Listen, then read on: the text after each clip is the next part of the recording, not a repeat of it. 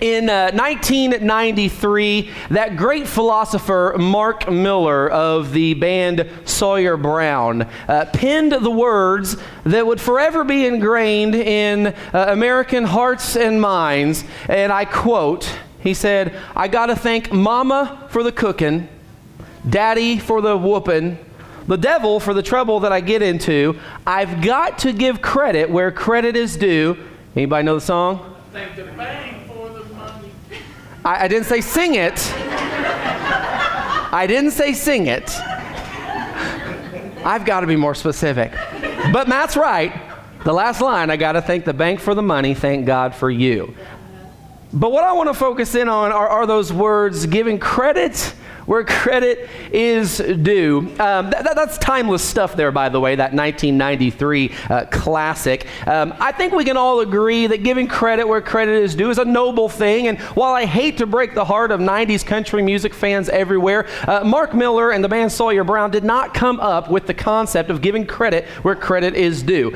Believe it or not, and I tend to not, they say that you can attribute the phrase, give credit where credit is due, to Samuel Adams in a letter that he wrote in the late 18th century. Now, if that's true, you could at first, I guess knee-jerk reaction might be that, wow, that's been around for a long time. Like, that's like the founding of our nation officially kind of stuff that we're talking about there. And I don't know, you don't have to think very long before you're like, but I don't know if I buy that. I feel like giving credit where credit is due has been around a lot longer than that. Whether it was the phrase or not, we know the concept. We certainly know the concept has been around for a long time. We all understand, and we have to assume everyone has kind of got it, before us, that it's a noble thing. It's the right thing to give credit where credit is due. If somebody shoulders most of the load to accomplish a particular task, it's not right to step forward and be like, yes, I participated in that. You can thank me. Right? I mean, somebody else did most of the work, Even if somebody just did some of the work, you need to give them some credit, right? But especially if they did most of it, you point to them, not yourself. We all know that. We all get that. If somebody came up with a great idea, something like that, we don't go and take it and pass it off like it's our own. In fact, we have laws against that, right? Everybody knows that kind of stuff is wrong. Those basic moral principles of giving credit where credit is due has been around far longer than Mark Miller, Sawyer Brown, or Samuel Adams. I'm very confident. So this morning, I want to bring you a message called Due Credit.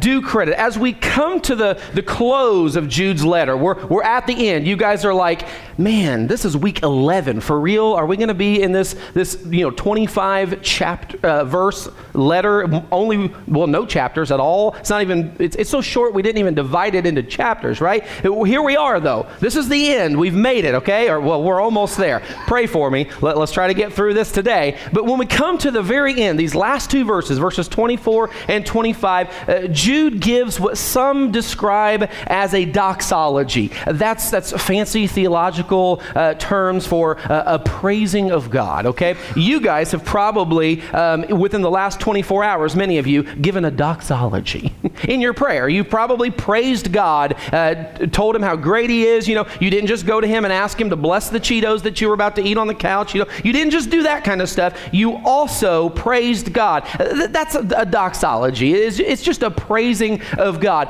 Jude here in these two verses, these last two verses, is praising God. He is giving God his due credit. He's acknowledging how great he is here. So far in this letter, over these last several weeks, we have seen Jude appeal to Christians to contend earnestly for the faith which was once for all handed down to the saints. We've seen him warn the church that these ungodly men have crept in unnoticed and they need to be watched. We've seen him remind us of these examples from history about how God will execute his wrath for those who go astray, those who rebel and don't repent. We've seen that. We've seen him explain, we've seen Jude explain the behavior of these ungodly men and recognize the divisive effects of what they're doing, how they destroy unity. We talked about that. And then we saw how he exhorted us to build ourselves up on our most holy faith, praying in the Holy Spirit, and working in a wise and careful way to turn people who have gone astray back to the Lord, lovingly, gently, and carefully and wisely, doing what we can to bring them back onto the path where they need to be. And after all of this, at the very end, now he turns his mind and our minds to the greatness of who God is and what he's able to do. Okay? And so this is important stuff. This is a really important exercise that Jude is taking us through. It's important to do this because, number one, God deserves this. Okay? That's the first thing, and I hesitate to say the only thing that really matters, because that's definitely not true, but I mean, this is top priority as well.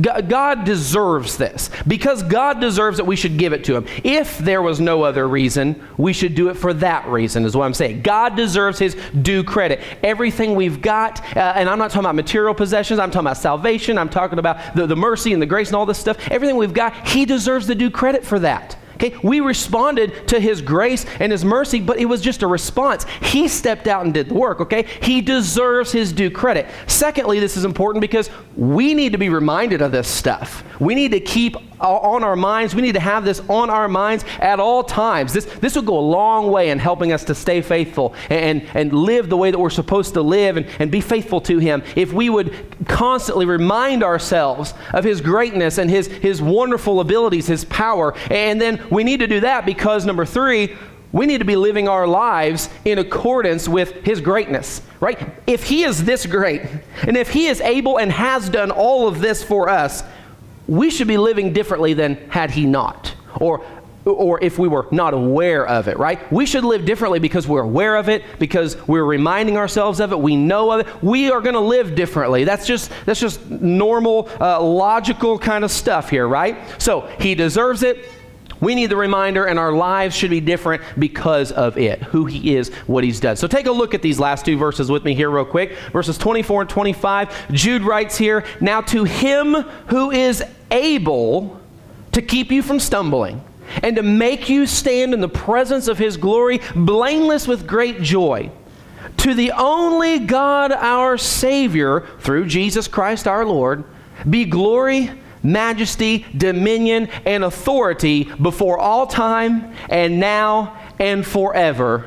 Amen." So do you hear it in Jude's words? Give credit where credit is due. Do you hear him doing that? Remember, he deserves it. We need to be reminded of it. We need to remember it, and our lives should be based on it. So let's break down what Jude is doing in these two verses here. In verse 24, first of all, he's pointing out that God is able. You see that? God is able. We see that in verse 24. And then in verse 25, Jude points out that God is the only God. And there's some things that go along with, someone who is the only God, and he talks about that, okay? So that's how we're going to break it down this morning. Just two big main things, God's unique ability and God's unique nature. So honing in on verse 24, first of all, we see God as him who is able. That's how Jude refers to God in this specific instance. Him who is able. Now, God is able to do a lot of things, right? So this is not an exhaustive list. We wouldn't call it that, right? This is not an exhaustive list, but in fact, Jude mentions what he mentions for a specific purpose. Just these two things, because they are related to what he's been dealing with in the whole letter, right? If the concern is there's these people in the church who they're just not genuine, or that they've fallen for a lie and they're trying to win others to that lie and that sort of thing, what's the obvious danger? That we might believe the lie too, that we might chase after what they're chasing after, that we might fall away from God and follow after these men, right? And so what does he say? He says he's able to keep you from doing that. He's able to make you in the end stand blameless in his very presence. And so that's the reason that he points out these two things, that God is able to do this. These worldly minded counterfeit Christians have drawn people away from that once for all faith. And so here he is giving God credit for the fact that he is able to keep Christians from falling into that hole, falling for that kind of deception. He said it there in this way. He's able to keep you from stumbling and to make you stand in the presence of his glory, blameless with great joy. Clearly, Jude wants Christians to recognize this so that they will remember this and behave in accordance with this, okay? If this is true, we need to behave a certain way. So let's take a look at these two abilities. Let's look at them specifically, separately here. First of all, Jude says that God is able to keep you from stumbling, okay? So Jude is praising God. Remember, he's giving credit to God, but he's pointing out some important things about God's abilities here. He's praising God for his ability to keep us standing firm, to not fall from his grace. And we know that can happen because we've got like passages like Galatians 5:4, where Paul tells the Galatian church that some of them, because they have themselves turned, because they have followed after teaching that is contrary to Christ, because of that, he uses some really powerful language. They've been severed from Christ because of what they've done. They've fallen from grace. He's not just saying this could happen, which would be enough. He actually is saying some of them, this has already happened. And he's warning us not to do that, right? In 2 Peter chapter 2, verse 20, Peter writes, "For if after they have escaped the defilements of the world by the knowledge of the Lord and Savior Jesus Christ," is that salvation? Is that someone finding what salvation, how to be saved? Yes. If after they have escaped the defilements of the world, gotten out of that, by the knowledge of the Lord and Savior Jesus Christ, is the only way to do it the right way, they are again entangled in them. So if they are again entangled in them and are overcome, okay, so not just kind of, a little trip up, a little, I had a moment, but we're talking about they've become entangled in them and are overcome by them. You get to that state, he says the last state has become worse for them than the first. Guys, so much of the New Testament is working at this issue here. The New Testament, and including Jude's letter, so much of it is spent encouraging and warning us to be sure that we stay on the right path so that we don't turn from it, find ourselves off of it, and go so far away from it that we never find our way back onto it. So much of the New Testament, and Jude's letter being part of that, is no exception, right? Praise God for the fact that he's able to keep us from doing this. He's able to keep us from stumbling. Now, here's an important detail. We've got to be willing. We've got to be willing to allow this to happen and to do what needs to be done for this to happen. We've got to be cooperative. There's action required on our part here. We've got to want to be kept. You've got to actually have the desire, and I'm really sorry, we can't fix. No person can fix your desire, okay? God's word has got to convict you, pierce your heart so that you want to. You've got that desire, okay? But like Jude's audience, if we'll listen to God's word, okay, we'll find that we have all the information that we need to guard against falling for the lies of sin, which could lead to falling from God's grace. 1 Corinthians 10:13, many of us very familiar with this passage, says, "No temptation has overtaken you, but such as is common to man. And God is faithful, who will not allow you to be tempted beyond what you are able, but," okay, here's such an important part, listen, "but with the temptation will provide the way of escape also, so that you will be able to endure it." See, God has provided the way. He doesn't do it for you. Okay, that would be overstepping your free will, right? That would be commandeering your will, taking over your mind and your actions. He doesn't do that for you. He doesn't do that to you, right? You should see that as a negative thing. If God were to just make you like a robot where he could just take over when he wanted, he kind of puts you on autopilot now and again, then just makes you do things. We don't want that. We want free will because that means we can love God. That means we can experience his mercy and his grace and all the good blessings and all that. We want that, okay? But God has provided the way. We have to take the way. God has provided the way, and if he provided it, that means whose way is it? It's not our way, it's his way. Yeah, easy questions this morning, I promise. It's his way. So God has provided the way, his way, to consistently resist temptation.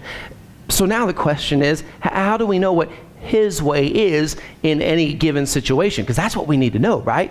We need to know when we're tempted, what is his way in any given situation? Well, no surprise. In Psalm 119, verse 11, the psalmist says, "Your word," he's talking to and about God, Your word I have treasured in my heart that I may not sin against you.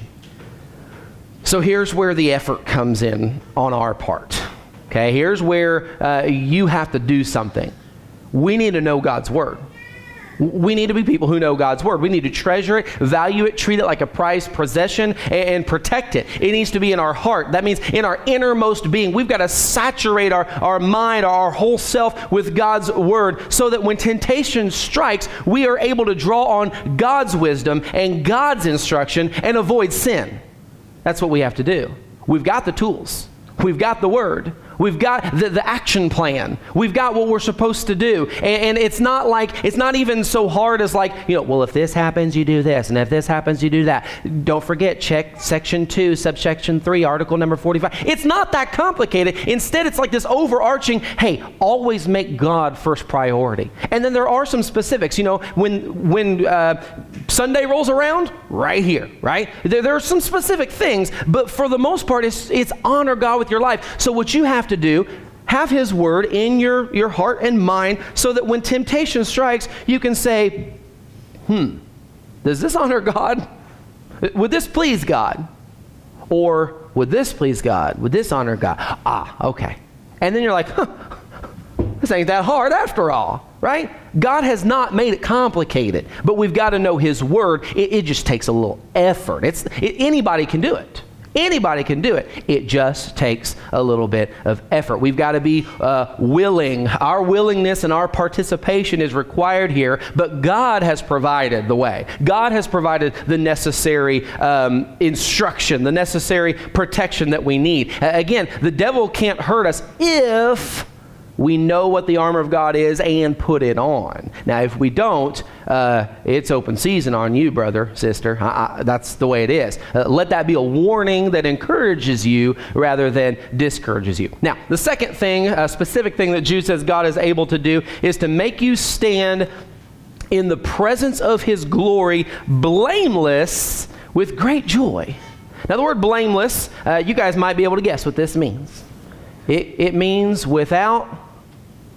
Oh man, like 30% of you nailed it. That's good. That's good, because usually only 20% of you are willing to answer me.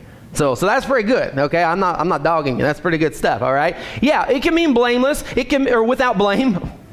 Well, look at me now. I'm struggling.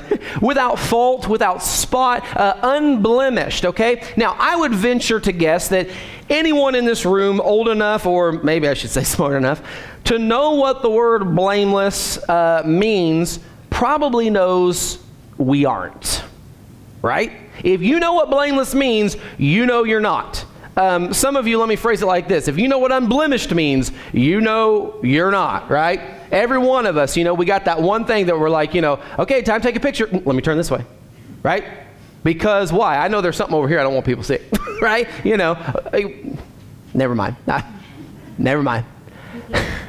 We know we're not blameless. We know we're not without fault, right? We understand that. We don't think we're faultless. And we know people who we think act like they do. Why do they act like that? Because they know they have faults. And so they overcompensate and act really cocky and arrogant. But even they know, right? We all feel like we're not without blame. We all feel like we have faults.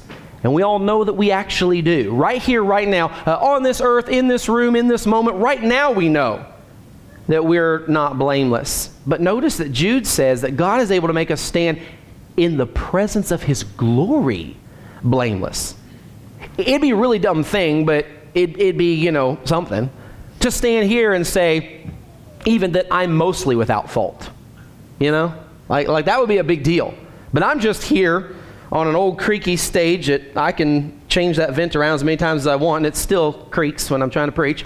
I can stand up here on this old stage in this old place and talk to regular old folk like all of us in this room, and it sounds dumb. But imagine standing in the presence of his glory and saying anything about being good at all, right? Being blameless? Doesn't seem like it's possible. Have you ever felt like you kind of knew something about something until you were around somebody who really knew something about the thing that you thought you knew? Right? I mean, I've done this in the music world. My local homies, I feel pretty confident in my abilities. I can probably pull it off. Give me 3 or 4 chords and we'll go with it. And then, man, you go to Nashville and you get around some people who are like, they're like nailing these licks, just tuning up their guitar. You're like, whoa, hold on a second. You feel suddenly very incompetent. This is kind of the idea I get, when you're around a master at something, it's, it kind of is intimidating. Now imagine we're talking about being around the master, in the presence of the master. And he says he can make us blameless in his presence, in the presence of his glory. Whoa. But he can. And he does. We're not just saying like, wow, what if? We're saying this is an ability that God has. In Ephesians chapter 5, Paul teaches us in verses 25 through 27 that Christ loved the church and gave himself up for her so here's a reason, he might sanctify her, set her apart, okay, that's what that means, sanctify her, having cleansed her by the washing of water with the word. Listen to this, here's another purpose statement, verse 27, that he might present to himself the church. That's you and me, brothers and sisters in Christ, may present to himself the church in all her glory. And now listen to this, having no spot or wrinkle or any such thing, but that she would be holy and blameless. It's hard to say, but that's what he says. What a privilege. What an honor. What mercy. What grace. What power and ability that our God could make us stand in the presence of his glory, having no spot or wrinkle or any such thing. Blameless, faultless, you name it, holy, sanctified, set apart, without blemish. Whoa, baby. Whoa, baby. No wonder Jude says that we'll stand there with great joy. You see that at the end of the line there? With great joy. The Apostle Peter said in 1 Peter chapter 4, verse 13, but to the degree that you share the sufferings of Christ, keep on rejoicing, so that also at the revelation of his glory, okay, when you stand, when you see his glory, you get to stand in the presence of his glory. See? He's talking about the same thing. So that also at the revelation of his glory, you may rejoice with exultation. Because if you don't stay the course, you won't be rejoicing at the revelation of his glory. His glory will be a very terrifying thing, right? We want it to be a moment where we've been rejoicing all along, even when times got tough, and then when his glory was revealed and we got to stand in the presence of his glory, we're like, woo! And we're excited because this is the day. This is the day we've been waiting for. This is the moment. This is the event that we've been waiting for, right? Keep at it. Though difficult times may come, even struggles within the church, like Jude has been talking about here, even those struggles, keep at it so that when you see his glory, you may rejoice with exultation. Praise God for what he's able to do, to keep you from stumbling, to make you stand in the presence of his glory blameless with great joy. Praise him and give him credit for that because he deserves it and because we need to be reminded of it, because we need to live in accordance with it, okay? And then as we come to verse 25, Jude gives credit for who he is, for who he is, his nature. I mean, not just his abilities, but who he is. He points out here that God is more than just a God with abilities. He is the only God. He said there in verse 25, the only God, to the only God our Savior, through Jesus Christ our Lord, be glory, majesty, dominion, and authority before all time, and now and forever. Amen. Now, Jude is simply describing God's nature and offering up praise to him. But there is a lot of big, heavy, powerful facts being dropped on us here if you'll look at them. First of all, there's the overarching fact that he's the only God, and that matters. He's the only God, and that matters. He needs to be honored like he's the only God. Okay, this is a big deal. He's the only God, Christian, and he needs to be honored that way. Now, Jude probably has his specific reasons for bringing this up, for mentioning this. This only God concept was probably an issue in the first century with the first century church that was facing a lot of Gnostic ideas that were coming in, infiltrating the church and trying to poison doctrine and taint the true gospel. But throughout mankind's history, we've been struggling with this. Throughout the history of mankind on this created earth, we've been struggling to honor God as the only God, right? I mean, let's go back to, some of the first people on this earth. Oh yeah, the first people on this earth. Adam and Eve, right? Adam and Eve knew full well that God was their creator and the giver of every single thing they had, everything they could see, everything they could touch, everything they could taste and smell, you name it, God gave it to them, and they knew it. They knew it full well, dwelling in the garden in His presence. I mean, they knew it. But they put the lust of the flesh, the lust of the eyes, and the boastful pride of life ahead of God. Their thoughts, their feelings, what they wanted to do, what they wanted what they thought would bring them pleasure and might make them wiser. They fell for lies because they decided, well, this might be better than God. That's Adam and Eve. Today, do we have other gods or what? I mean, come on, you guys. Entertainment? Crazy these days. Experiences, it's about the experience, man, Travel, everybody goes, ooh, when somebody says, well, I think I'm just going to travel for a while. Oh, I want to travel, right? I mean, it's this big deal. News, people are glued to the news, obsessed with it, getting it from terrible sources. Television, I think people still watch those. Mostly it's just on the phones and such, but I think people still have TVs. Hobbies that dominate. I mean, it's like I put 38 hours into my hobby, and then, man, I'm with the saints when they assemble on Sunday or when they go out and do something together. I spend time with my church family not much. Sports. Kids, I know people have a hard time with the kids and the family thing. My cousin so-and-so is coming over and doing this and doing that. But I mean, I think the Bible, I think Jesus spoke on the family and who comes first. And that it's not the family.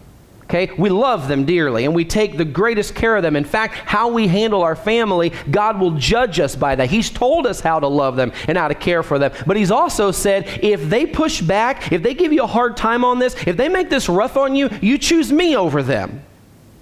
If they interfere with any of this, you choose me over them. And some of them will. And so you need to know you're going to choose me over them.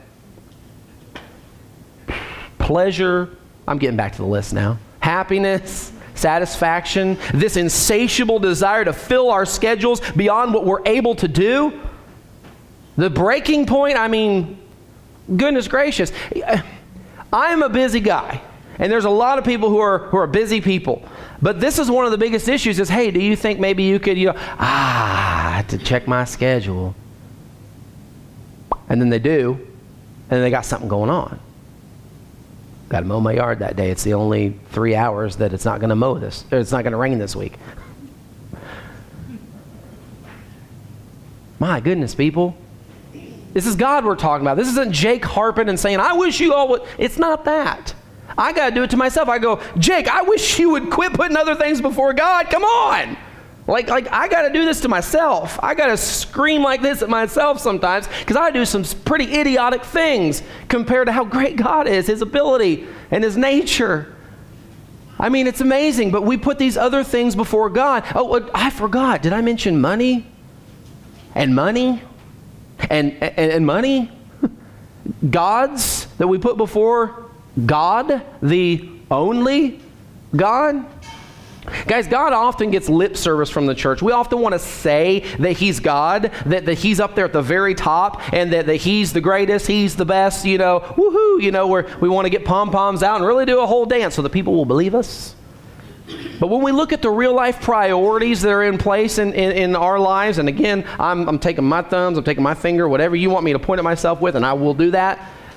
When we look at the priorities, if we had to write down a schedule of what we're doing this week, we see these real life priorities that describe a life that might be similar to something that, it's not similar to the life that Paul was talking about here, but it could be described the same way when he says, even though they knew God, they did not honor Him as God or give thanks. We know these people that were being talked about in Romans chapter 1 it's a different story than kind of what I'm hammering at, but that should actually make it all the more scary that if our priorities reveal a life that falls in line with this description right here, even though they knew God, They didn't honor him as God. He's the only God. What else do you, I mean, again, it's not complicated, it's simple. What else do you need to like be like, well, here's the thing. My life, like I've got all these different things going on. So I have to really juggle it around. Your life is simple. No, it's not. He's just the only God, and it's very easy for all of us, not easy, simple. For all of us to say, I'm going to put him at the top. Then it becomes hard, but it's not complicated. He always goes at the top. You just figure out how to do that. Okay, that's the part that you got to work on. Just figure out how to do that. Okay, make the sacrifices, suffer a little pain, make a little less money, okay, spend a little less time at the office. Whatever it looks like, that's the work that has to be done. But it's not complicated to say, who goes at the top? Okay, this week, what do I do first? What do I do first? You know, here, God, honoring God, that goes first. It's not complicated, but it's also not easy. I'm not saying that. But church, we got to quit playing the games.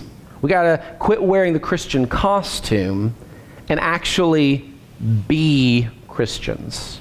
Actually honor God as the only God. Like he really is that. I got to imagine if we believed that and we really wanted to live that out, that some very basic foundational things in our lives would change, would have to change. Now, Jude continues on here, and I probably better too. He doesn't just say he's the only God, but he says he's the only God, our Savior. The only God, our Savior, through Jesus Christ, our Lord. Here again, Jude probably has his specific reasons for mentioning this, for bringing this up. Again, that first century church that he was talking to was often dealing with members who were struggling with this false teaching about Christ. Things like the Christ was not the actual Son of God, or that he was not fully human and fully God. You know, God in the flesh, you know, the fullness of God dwelling in bodily form. They struggled with that. Or that this Jesus character they thought should not be associated so closely with God as the Son of God. They struggled with these kinds of thoughts.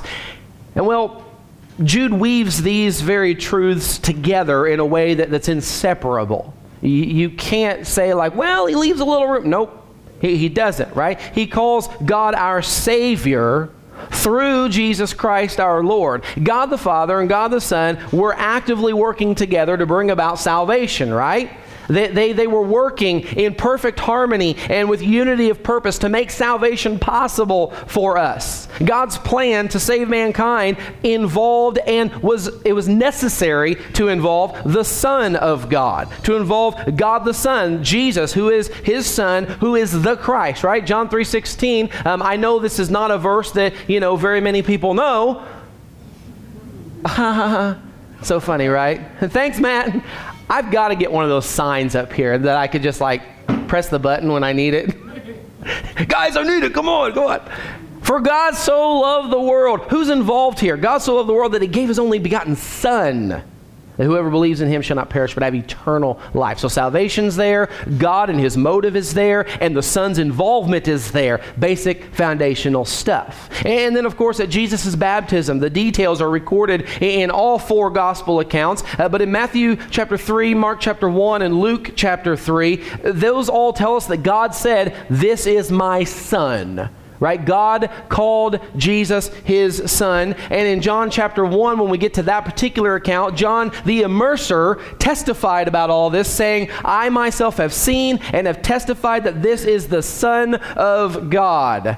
So everybody who saw him and was honest and genuine knew this was the Son of God. He was involved in salvation. He was the Christ, okay? God isn't just the true God who deserves to be honored as such. He's our Savior. He's our God and he's our Savior. He didn't just make us and say, see what you do now. No, he saved us because of what we did. He created us. He's the only God and he's our Savior through Jesus Christ our Lord.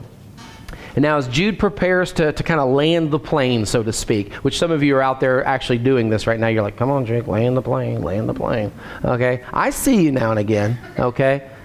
As Jude prepares to land the plane, he points out these four attributes that belong to God.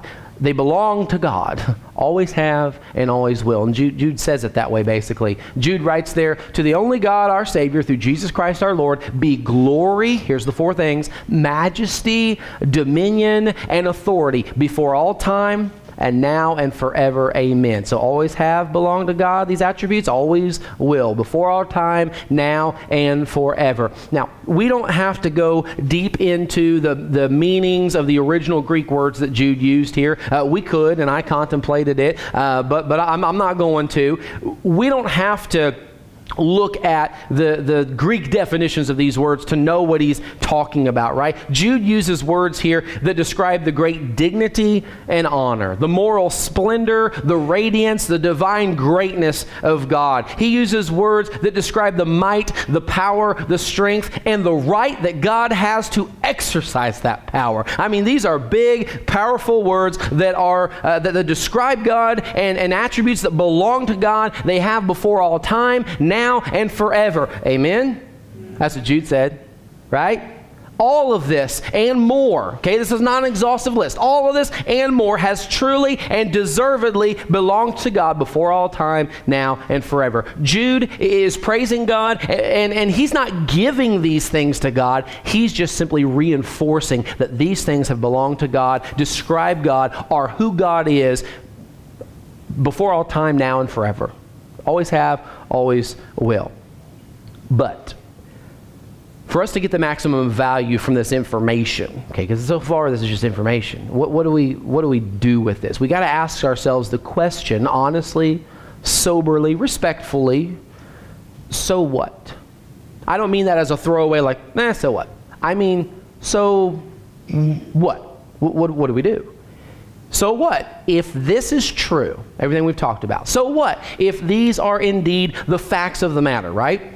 Well, I'll answer that question for you. So what? Well, all of these facts demand a response from us.